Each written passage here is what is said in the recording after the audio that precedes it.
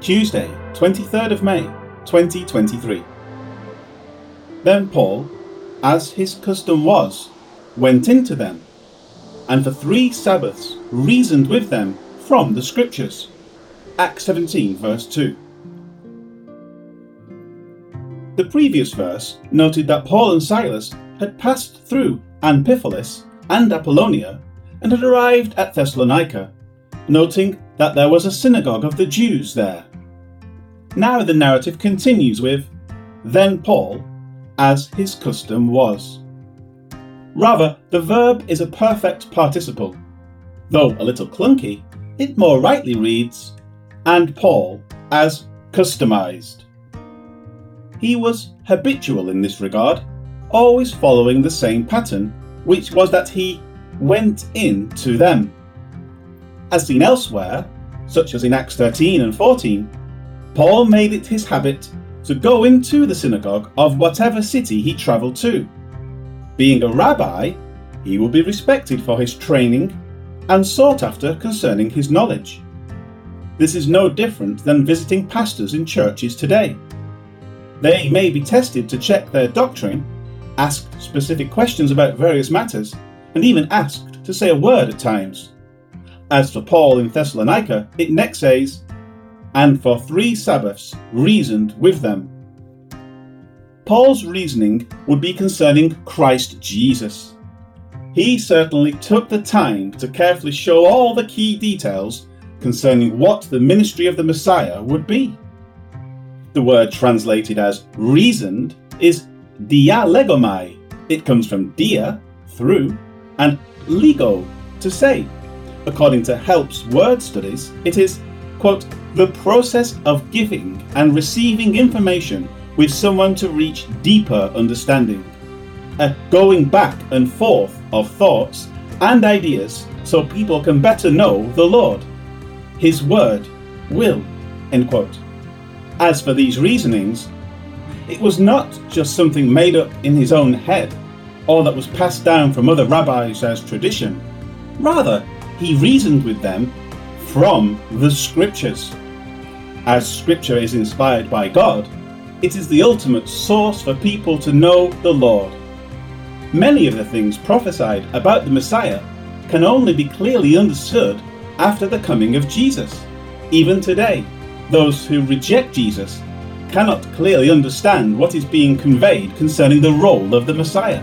Thus, one may carefully reason from Scripture, aligning what it says with what Jesus has done. In this type of exchange of thoughts, if a person is willing to accept what is presented, there will be the illumination of Scripture so that it is properly understood. This is what Paul strove to do over those 3 Sabbaths at the synagogue in Thessalonica.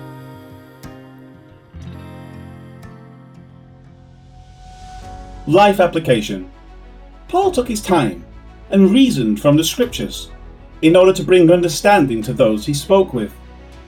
One cannot reasonably reason from Scriptures if those Scriptures are manipulated. It is the job of a translator to do what?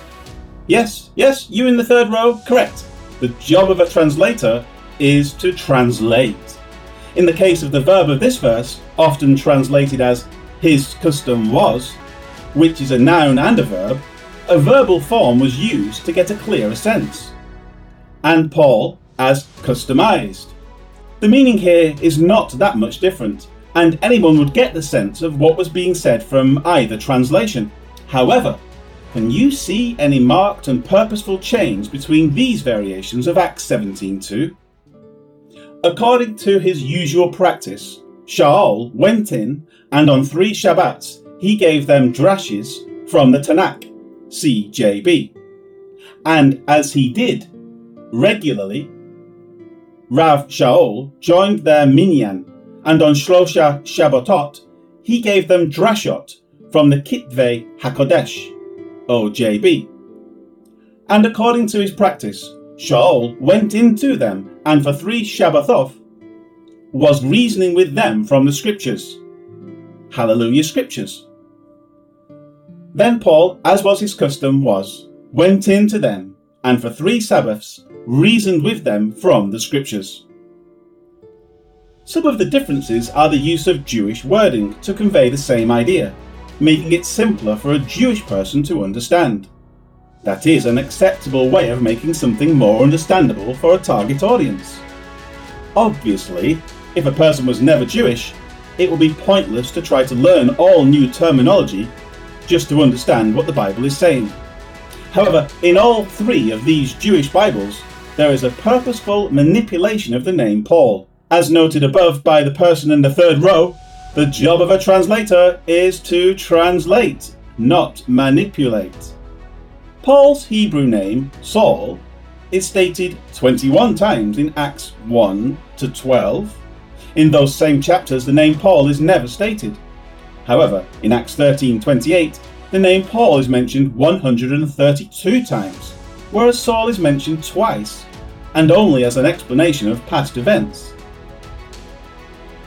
There is a reason for this that is completely obliterated by these manipulated Bibles.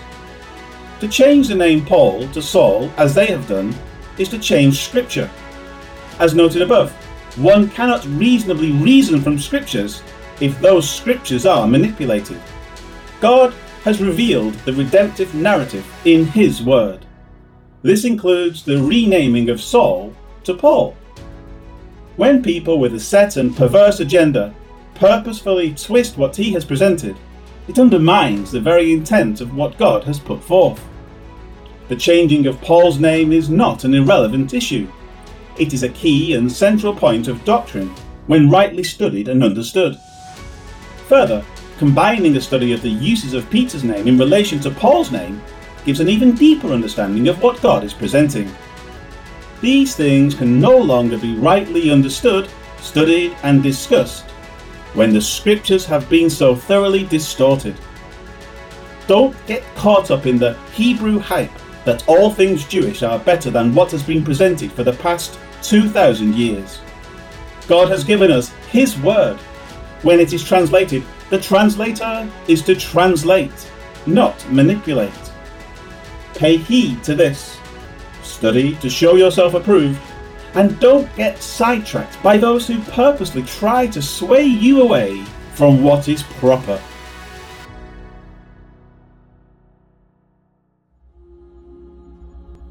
Heavenly Father, your word is far too precious to be marginalized, twisted, manipulated, trifled with or distorted. Keep us from unsound translations of it, and keep us from unsound teachers of it. May we carefully and tenderly consider this precious and sacred word all our days. Amen.